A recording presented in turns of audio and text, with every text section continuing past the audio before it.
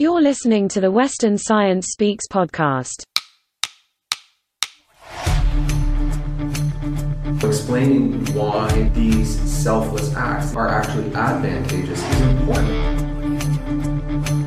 Evolution is a slow and unguided process. Well, I'm Canadian and this is the school I go to and this is how much I love my culture. Let me share this with you.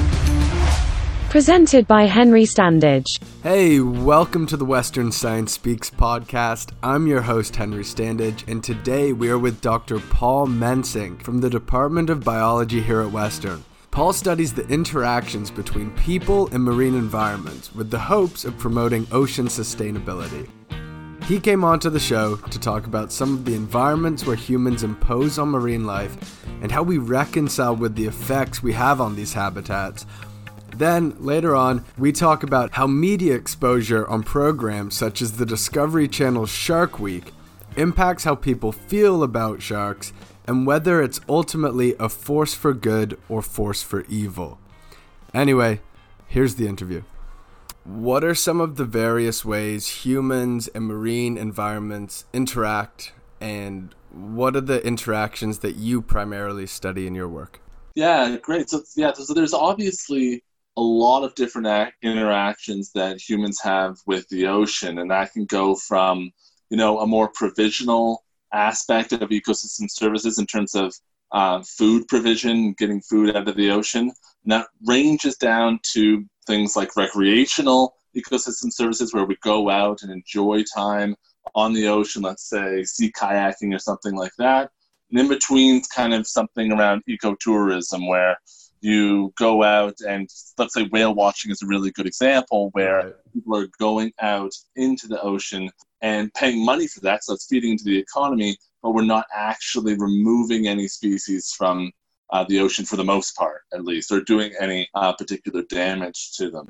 The more provisional approach, so where people are fishing for food, there's different levels of that. We have commercial fisheries where those are actually going out and exploiting large numbers of species or numbers of individuals, and then those go on to be sold for food. And then you have kind of artisanal fisheries where they are actually just obtaining fish for their own food supply, so it's not going into a larger market. And also we have recreational fisheries, so they might go out and they potentially will catch species. Sometimes that's catch and release, and sometimes that's actually a take fishery as well. So we kind of have different levels of intensity of fisheries that are interacting with the ocean as well. Something we tend to do as humans is look at these great mammoth creatures like a shark and fail to look at what it does as a contributor to a marine ecosystem. So what essential contributions does an animal like the shark take responsibility for? Yeah, I think a lot of the time we consider sharks to be these big apex predators.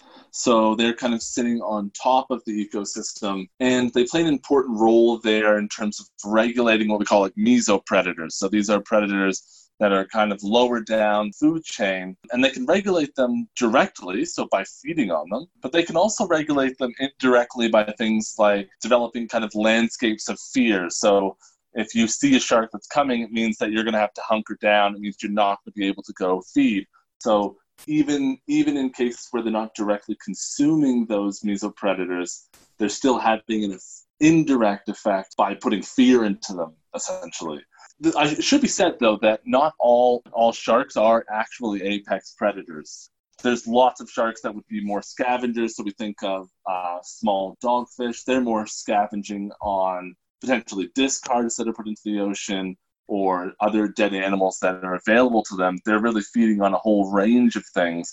But the classic examples we think of as apex predators are big things like great whites on top of the food chain, large range in terms of their movements. But our two largest fish species are also sharks, and those are whale sharks and basking sharks. And of course, they are planktivores, essentially. They're feeding on zooplankton mostly, near the surface, sometimes down in deeper layers, but they are not acting as apex predators in that case, but they are kind of majestic shark species as we think of them, and are really important actually for ecotourism as well. Now, regardless of how I might feel about the killing of wildlife, such as a shark, I can at least understand that sometimes there is a benefit to using the parts of an animal to make a tool that's useful for humanity.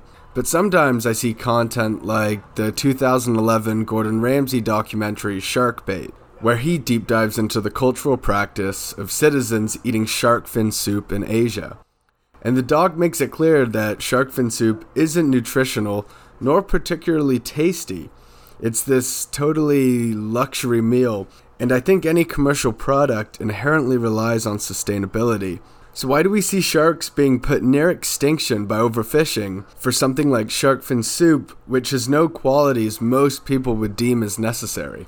Yes, shark finning obviously has kind of risen to prominence in terms of public knowledge about it, with things like the documentaries you're talking about, in particular things like Shark Water, which was by a Canadian filmmaker as well.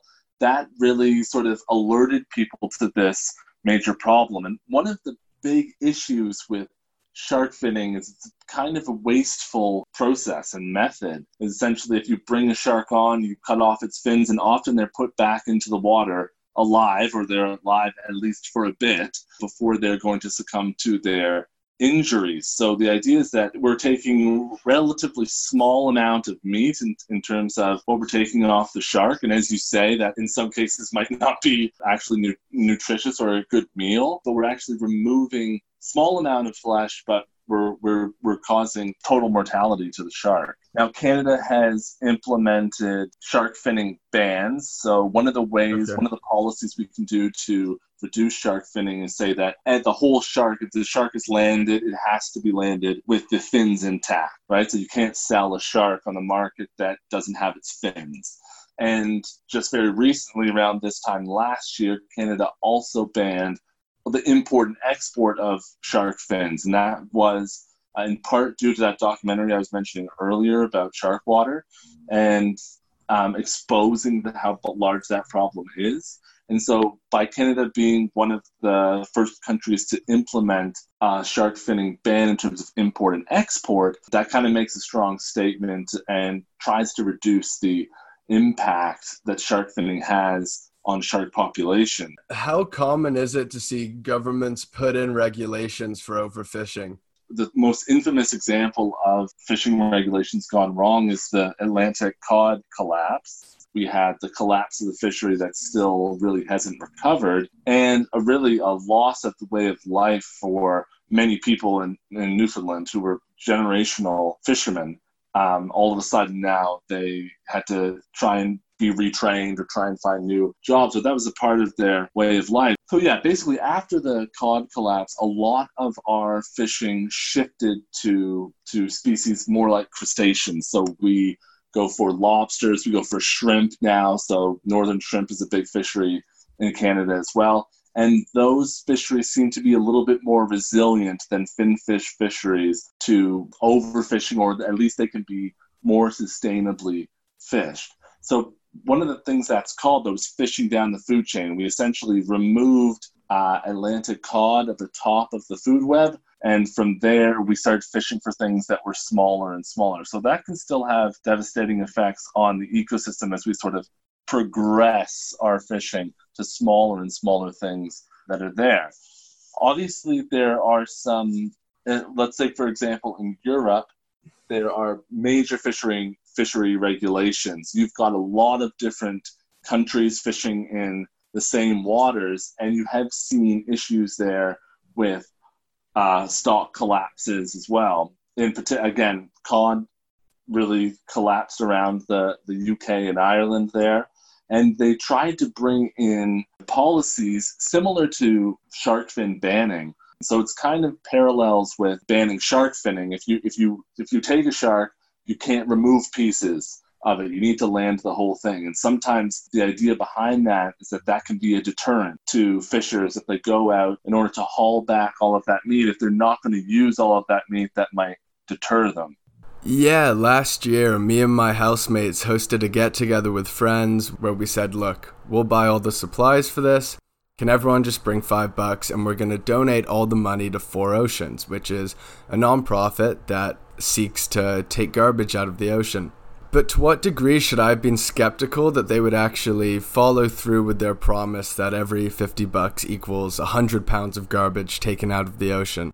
Because that was something I thought about at the time. How trustworthy is an organization like this? Good example of that type of thing where you don't necessarily know what is going on behind the scenes is the Marine Stewardship Council. Have you ever heard of them?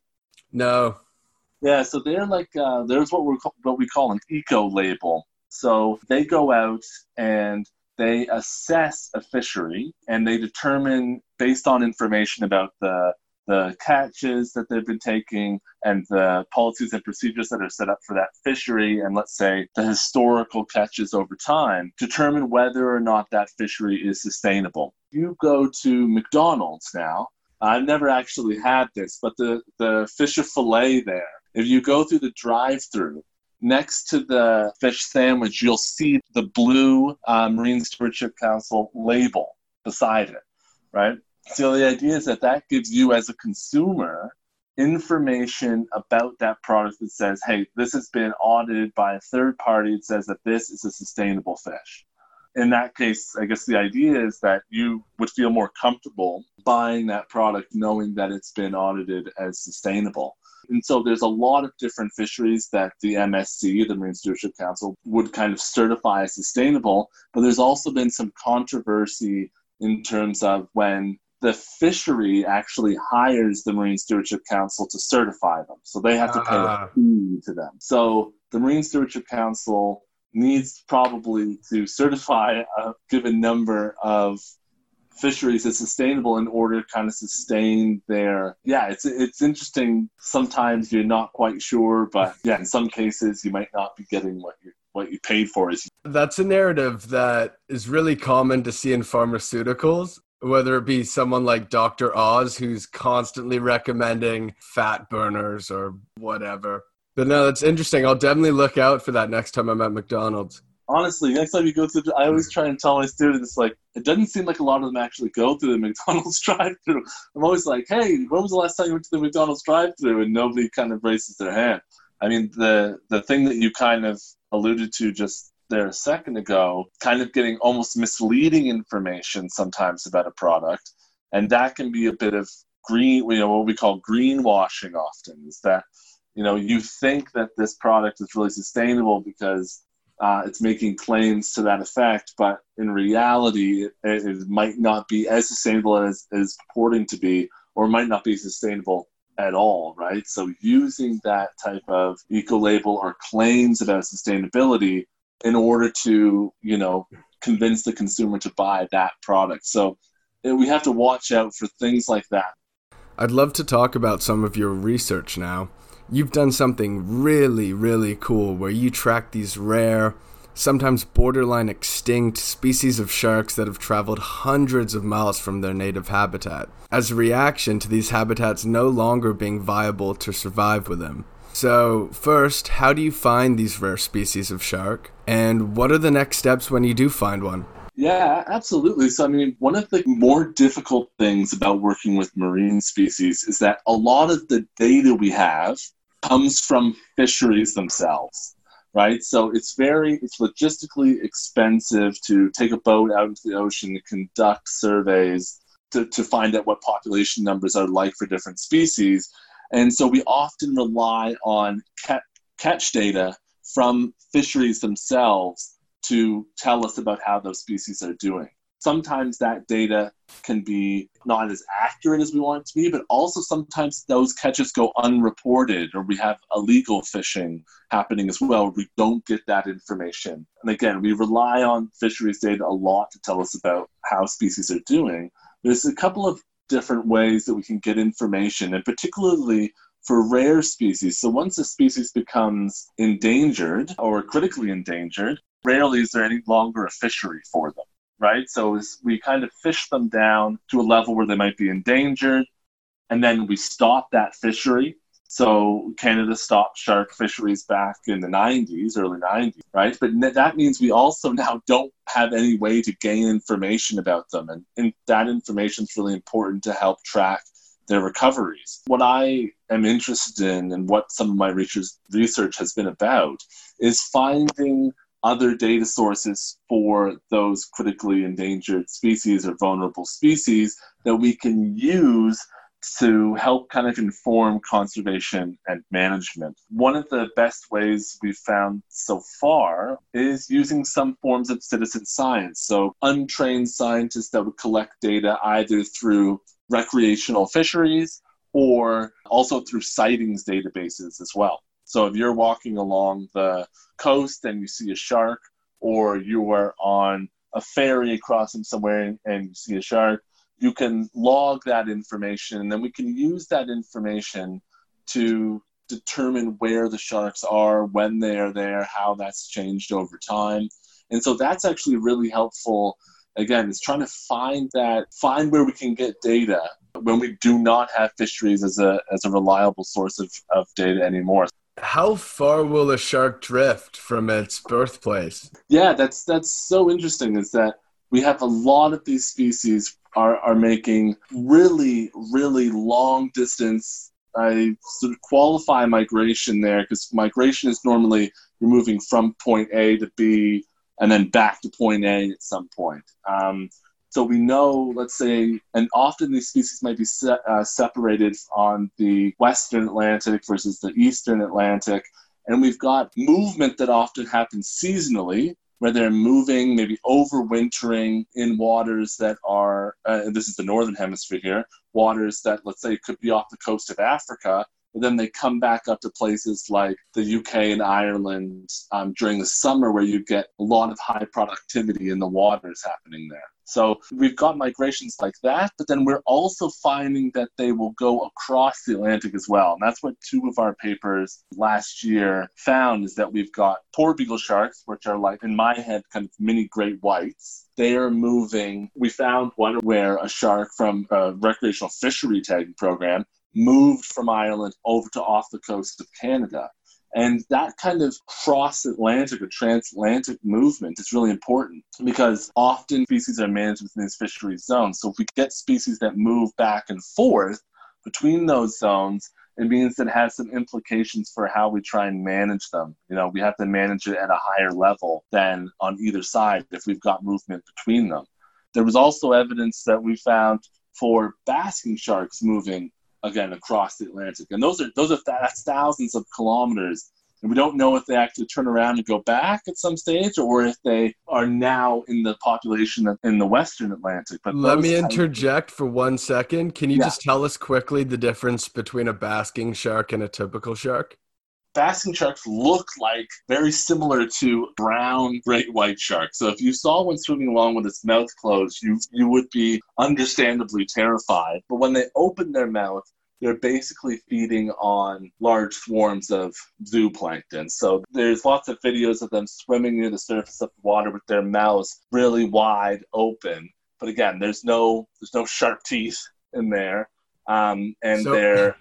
It sounds like you're saying scientifically that they're the old men who eat applesauce. Oh, wow. Yeah, I guess you could put it that way. One of my colleagues over at Queen's University Belfast, they just completed a study where they actually put an accelerometer. So that's the same sort of thing that would be in your, like a Fitbit watch or something. So it monitors your steps. In this case, they can use it to look at acceleration in the waters. They actually put these on the back of the fins of these sharks. And in that case, the shark was found to breach at a speed that was relatively comparable to a great white.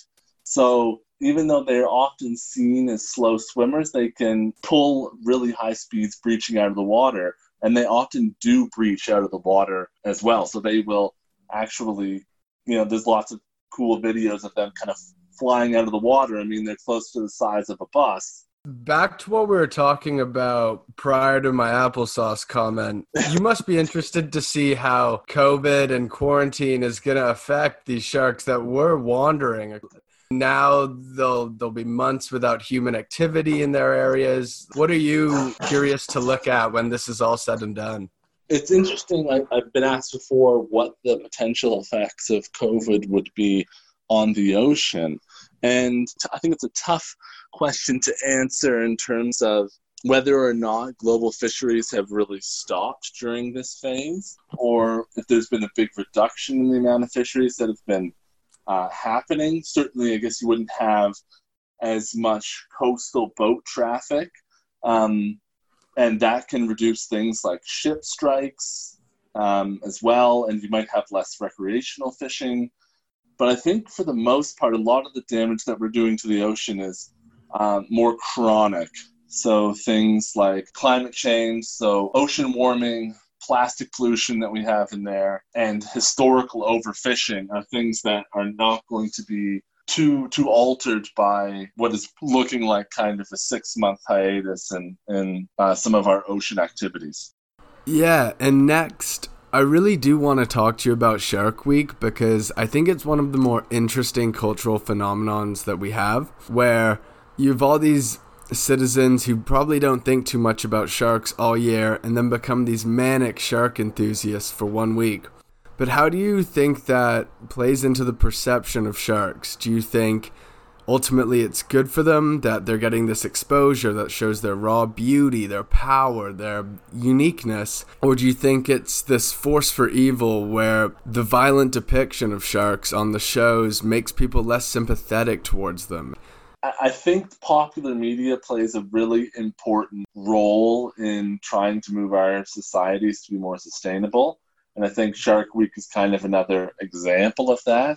Even if you've got a Shark Week program talking about shark attacks, you're still learning more about the species, and often those are not going to be limited just talking about shark attacks, talking about how beautiful these ocean predators are. And so I think that actually helps in terms of people learning more about them.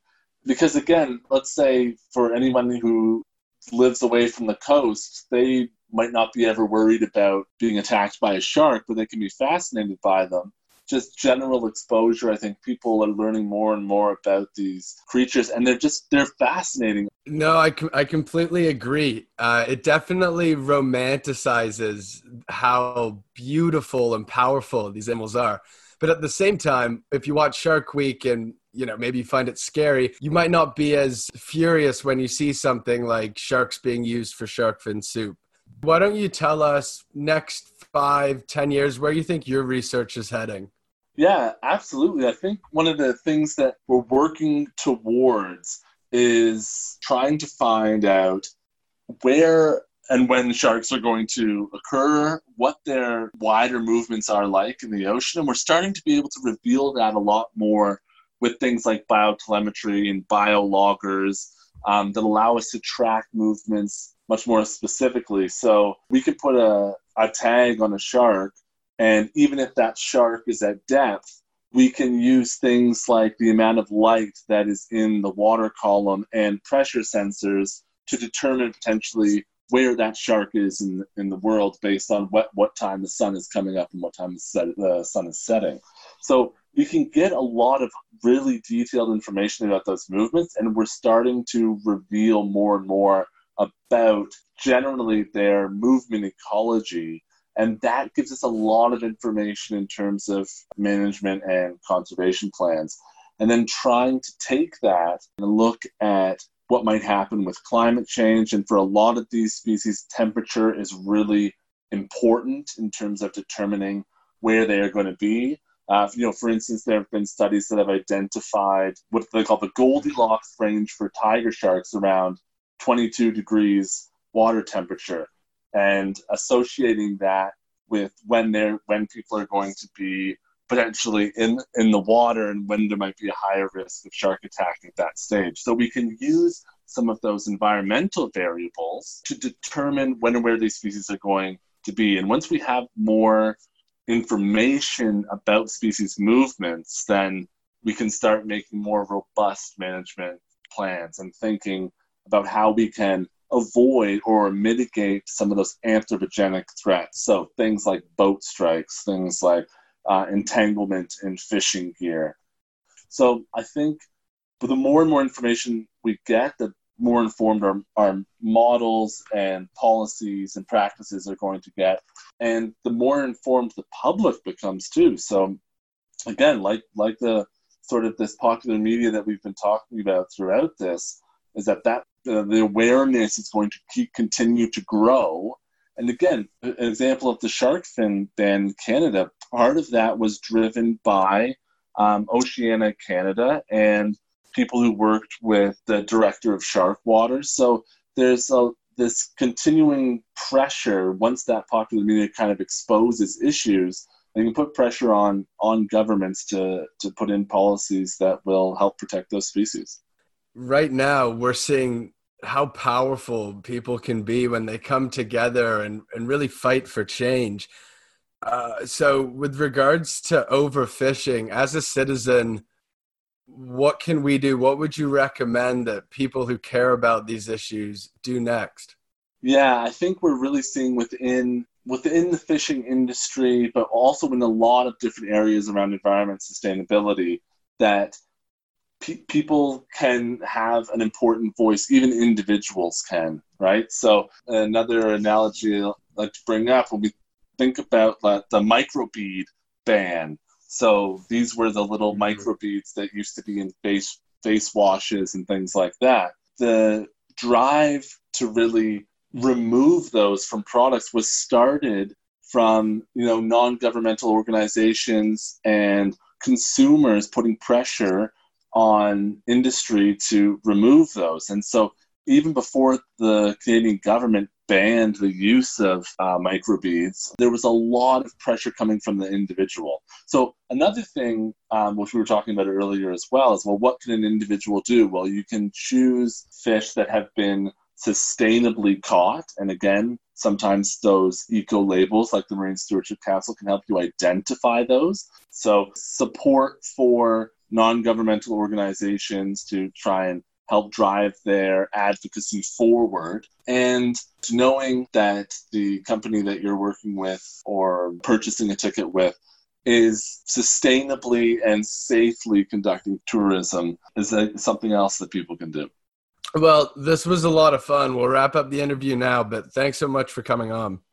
Yeah, thank you so much. It was a pleasure to be on, and thanks for the invite. Great. Well, thanks, Paul. Yeah, cheers. Thanks a lot for reaching out, Henry. I really appreciate it. That concludes another episode of Western Science Speaks. To make sure you stay up to date on the latest episodes and research from our community, subscribe to us on Apple, Spotify, and Podbean by searching Western U Science.